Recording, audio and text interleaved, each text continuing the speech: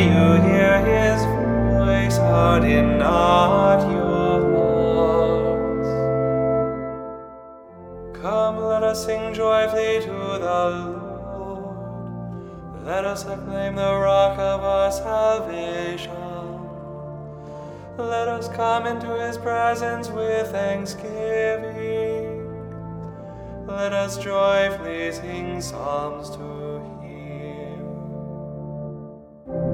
If today you hear his voice, harden not your hearts. Come, let us bow down in worship. Let us kneel before the Lord who made us. For he is our God, and we are the people he shepherds, the flock he guides.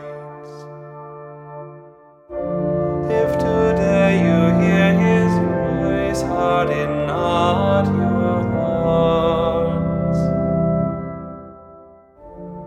Oh, that today you would hear his voice.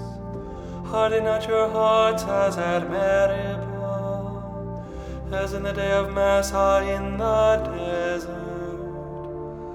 where your fathers tempted me.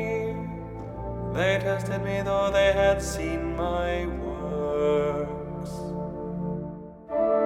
If today you hear his voice, harden not